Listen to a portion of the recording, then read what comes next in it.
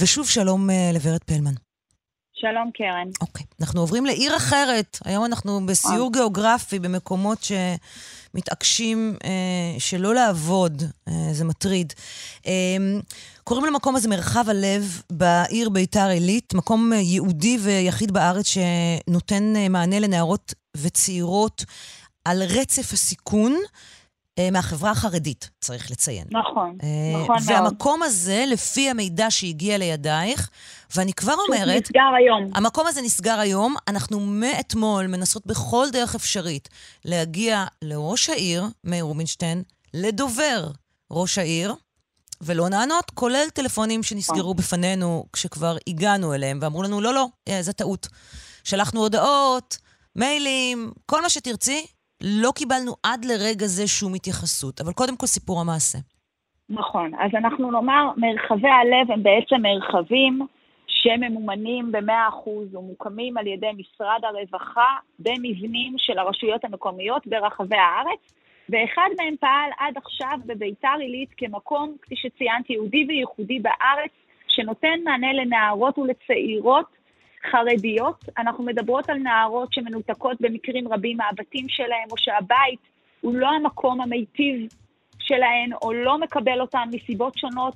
הרבה פעמים מדובר גם בנערות שנפגעו בילדותן בפגיעות מיניות, והן כאמור מסתובבות, נושרות מבתי הספר, הן מגיעות במקרים רבים לצערנו גם לזנות ולסמים, ואני יכולה לומר לך שהתופעה הזאת של הזנות היא מוכרת וידועה, ולא סתם משרד הרווחה דרש את הקמת המרחב הזה בעיר ביתר עילית. הדבר הזה לעתים נעשה גם בגלוי, זה נראה בגלוי, נערות שבעצם עומדות ועוסקות בזנות לצערנו, מדובר גם על נערות שמגיעות גם למעשי אובדנות, והמקום הזה נסגר אחרי פעילות של כ4 שנים, כפי שציינתי, מומן על ידי, ב100% על ידי משרד הרווחה, זאת אומרת שהרשות המקומית לא הייתה צריכה בעצם להשקיע איזושהי כסף. אני שוחחתי עם עובדת סוציאלית שעבדה. אבל איך בדיוק ביתר עילית היא כבר עיר?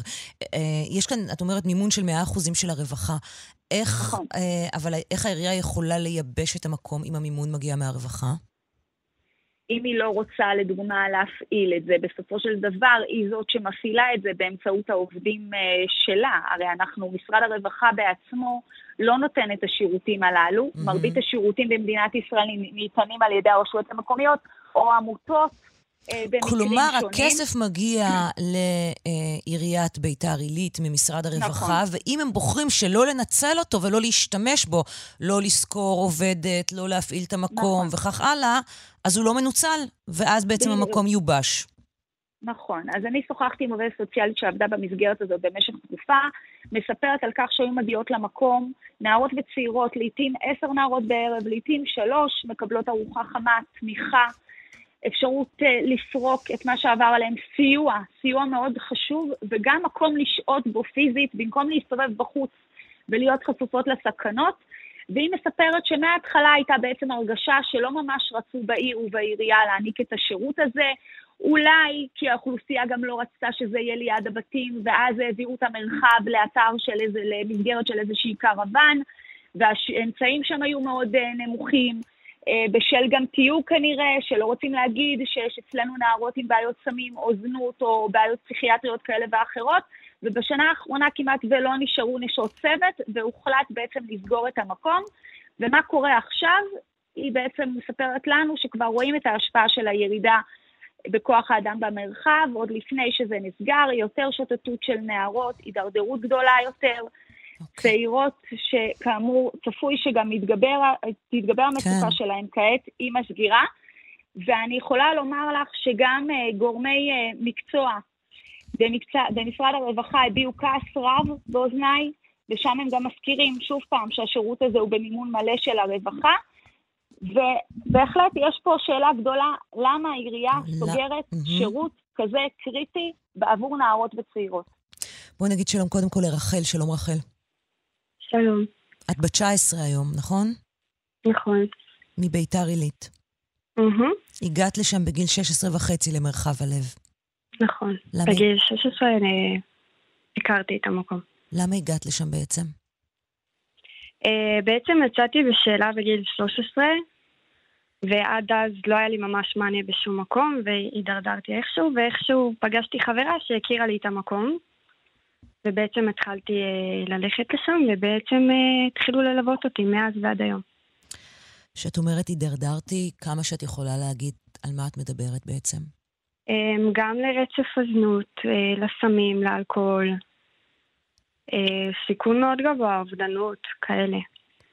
כלומר, ממש היית במקום של יכלו לפגוע בך מבחוץ, ואת פגעת בעצמך בעצם. נכון. זה מה שאת אומרת. כן. ומתי את מבינה שאת צריכה עזרה? בעצם בהתחלה נורא התכחשתי לזה שאני צריכה עזרה, ונורא כאילו רציתי להתמודד עם הכל לבד. ובעצם שם עזרו לי להבין שאני באמת צריכה עזרה מסוימת, ואז הם התחילו ללוות אותי לכל מקום שהייתי צריכה, אם זה פסיכיאטר, אם זה פסיכולוגית, באמת לטיפול המתאים שהייתי צריכה. וכשאת מגיעה לשם, באיזה מצב את מגיעה לשם? באמת אחרי תקופה בזנות, עם סמים, עם אובדנות גבוהה. עכשיו, שומעים אותנו אנשים ואומרים לעצמם, אבל רגע, זה ביתר עילית, זה עיר חרדית, יש שם דברים כאלה? אז כן, זה הרבה על רקע, אני לא חושבת שילדה בת 13 מספיק חכמה בשביל להבין שהיא רוצה לחיות את החיים שלה אחרת. לרוב זה על רקע של דברים שבאמת קרו בבית, אם זה אלימות פיזית, אם זה אלימות מילולית, או כל מיני דברים כאלה ואחרים. ובעצם זה גורם להם לצאת החוצה מהמסגרת, לרחוב, להכיר דברים חדשים, כאילו לנשור מבית ספר, וככה בעצם מדרדר המצב. יש הרבה נוער נושר בביתר עילית? כן, ואני חושבת שמשנה לשנה זה גודל. למה את חושבת שזה קורה? האמת שאני לא יודעת. אני חושבת שעוד ועוד נערות פשוט כאילו לא מוצאות את עצמם בתוך המסגרות הקשות שיש שם, ויש יותר ויותר בעיות בבית ספר, וכללים נורא נוקשים, אז הרבה נפלטות מהמערכת החינוכית שם. ובעצם מוצאות עצמם ברחוב. ומוצאות עצמם ברחוב. וזה ברחוב בביתר עילית, או שנוסעים לערים אחרות? איך זה? הרבה בביתר עילית, והרבה בירושלים גם, כאילו, שם יוצאים שהיא העיר הגדולה הקרובה בעצם. כן. נוסעים לירושלים, זה שם, זה וכשאת מגיעה לשם, מה אומרים לך? איך מקבלים אותך שם? אני חושבת שהדבר הראשוני שמאוד חשוב להם לעשות, הם בעצם יוצרים מערכת אמון ממש חזקה, כאילו על דבר ראשון הם מאמינים לך, כאילו יצא לי בעבר שסיפרתי את הסיפור שלי לאיש צוות במקום אחר ופשוט לא האמינו לי. כלומר לא האמינו לך שפגעו בך מינית ולא האמינו לך שזה מה שאת עוברת? כן, וכשהגעתי למרחב, אז בעצם הדבר הראשון שהם עשו זה, הם האמינו לי שזה כבר היה הרבה, ואז הם הכילו אותי ועזרו לי בעצם עם כל הסיוע של מה אפשר לעשות בשביל באמת להתמודד עם המצב. בוא נגיד שלום לסיוון פלי, עובדת סוציאלית, עמותת לא עומדות מנגד. בוקר טוב סיוון. היי, בוקר טוב. רחל לא לבד. לא, רחל המקסימה והמרגשת לא לבד. והאמיצה שמספרת על זה. ורק, את יודעת מה, רק שנייה לפני שאני שומעת ממך סיוון, רחל, איפה את היום מבחינת המקום שלך?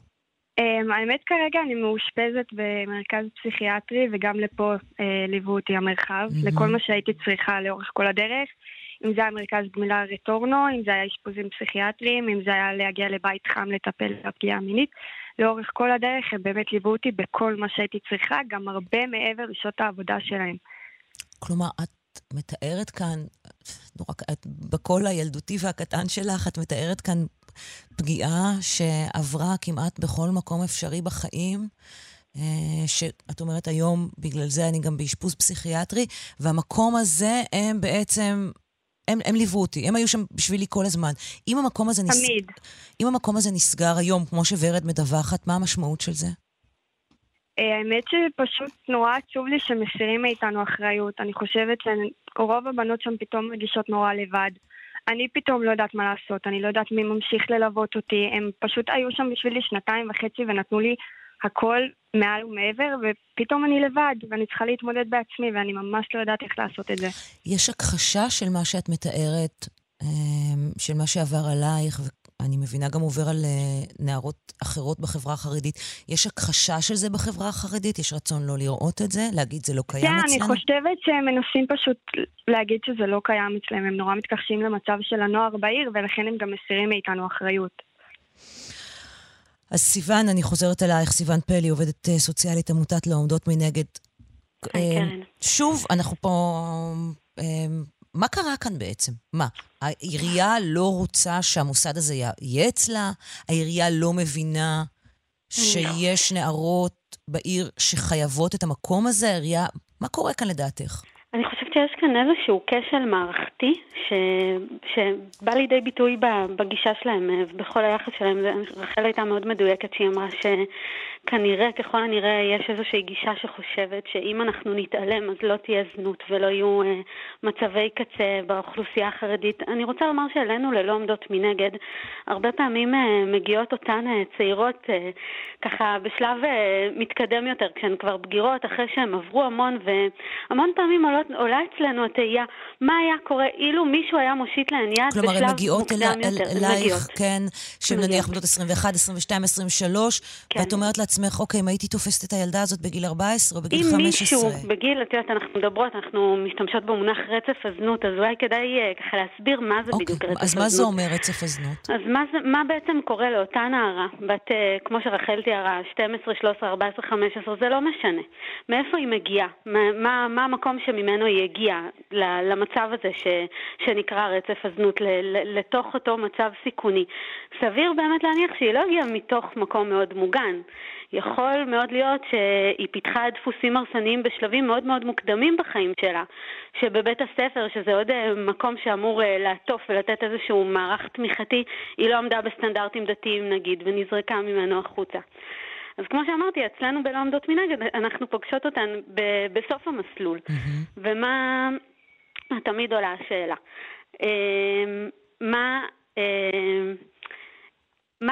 בעצם, איך אני אגיד את זה, מה קורה כשנסגר המקום היחיד שיכול לעזור לה בשפה שלה ובתרבות שלה? כי זנות זה דבר שהוא חוצה מגזרים, הוא נמצא בכל המקומות. גם בחברה החרדית אנחנו רואות את זה. אנחנו פוגשות נשים חרדיות בזנות, זה לא דבר שלא קיים. זנות נמצאת ממש ממש בכל מקום. השאלה, ההבדל הוא באופן שבו אנחנו מדברות על זה ובאופן שבו אנחנו מטפלות בזה. ברגע שיש לנו מקום אחד יחיד... באיזה אופן זה שונה בשפה של החברה החרדית, אוקיי? איך מדברות על זה? איך יגדירו את זה? באיזה מילים השתמשו? אז כמו בכל דיבור על מיניות ועל מוגנות בחברה החרדית, ימנעו מלהשתמש במילה מפורשת זנות. ימנעו מלדבר על מיניות באופן כללי, יעדיפו לדבר על מוגנות ולא על מיניות, ותראי, זה בסדר. זה בסדר כשאנחנו מדברות על מניעה. אבל כשאנחנו מדברות על טיפול, אז השיח צריך להשתנות ולהתאים את עצמו לצרכים. ואני מנסה להבין פה, את עבדת בביתר עילית, לא עבדת ספציפית במקום הזה, אבל את מכירה את המקום, את מכירה את האוכלוסייה של ביתר ואת האוכלוסייה של נשים חרדיות בכלל. נכון, ואני גם מכירה את איך נראית זנות בעולם החרדי. איך נראית זנות בעולם החרדי? שונה בביטוי החיצוני שלה, אבל במה שמביא את אותן נשים למקום הזה, ובאופן שבו היא מתנהלת בניצול, בפגיעה ובמחירים המאוד מאוד כבדים, בדיוק אותו דבר. בדיוק כמו שאנחנו רואות בכל מקום אחר. כלומר, יש לנו... אני יכולה רגע להגיד משהו? כן, בטח, בוודאי. אני חושבת שהספקטרום של הזנות הוא מאוד מאוד רחב, ומלכתחילה יכול להתחיל בגלל שבתור ילדה בת 13 שחזרה בשאלה, ההורים לא יממנו אותה ואין איך לממן את עצמי, זה יכול להתחיל מסיגריה תמורת משהו, או כסף לבגדים תמורת משהו, ואז זה יכול להגיע למצב שבאמת למכור את הגוף, אבל מלכתחילה זה כאילו יכול להיות כל מיני תמורות כאלה ואחרות. כן. זה בעצם כשאנחנו מדברות על רצף הזנות, בדיוק על זה אנחנו מדברות. כי אולי פה צריך לשבור איזשהו סטריאוטיפ, שאנחנו מדברים על זנות, יש לנו בראש את התמונה הזאת של האישה בזנות עם לבוש מאוד צעקני כזה או אחר, שעומדת באיזשהו מקום ברחוב, ומגיעים גברים והיא שוכבת איתם תמורת כסף.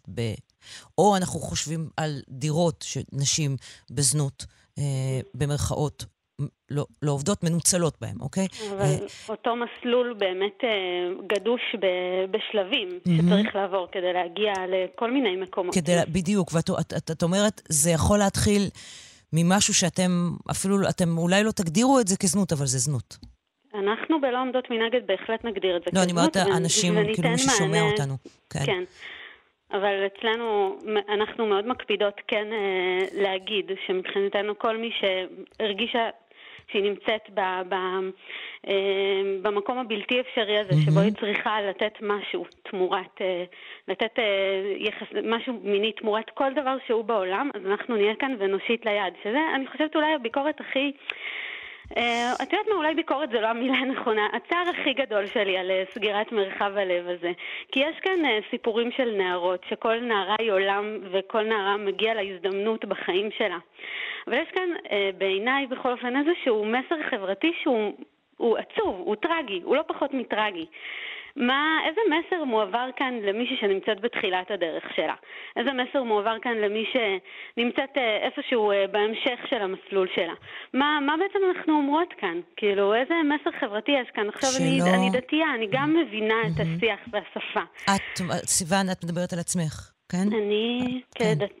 אני דתייה, אני מבינה את הדיבור הדתי ואת הצורך להשתמש, להיות מאוד מאוד עדינות כשאנחנו נוגעות בכל הנושא המיני בכלל ונושא פגיעות מיניות בפרט וזנות כאילו באופן ספציפי.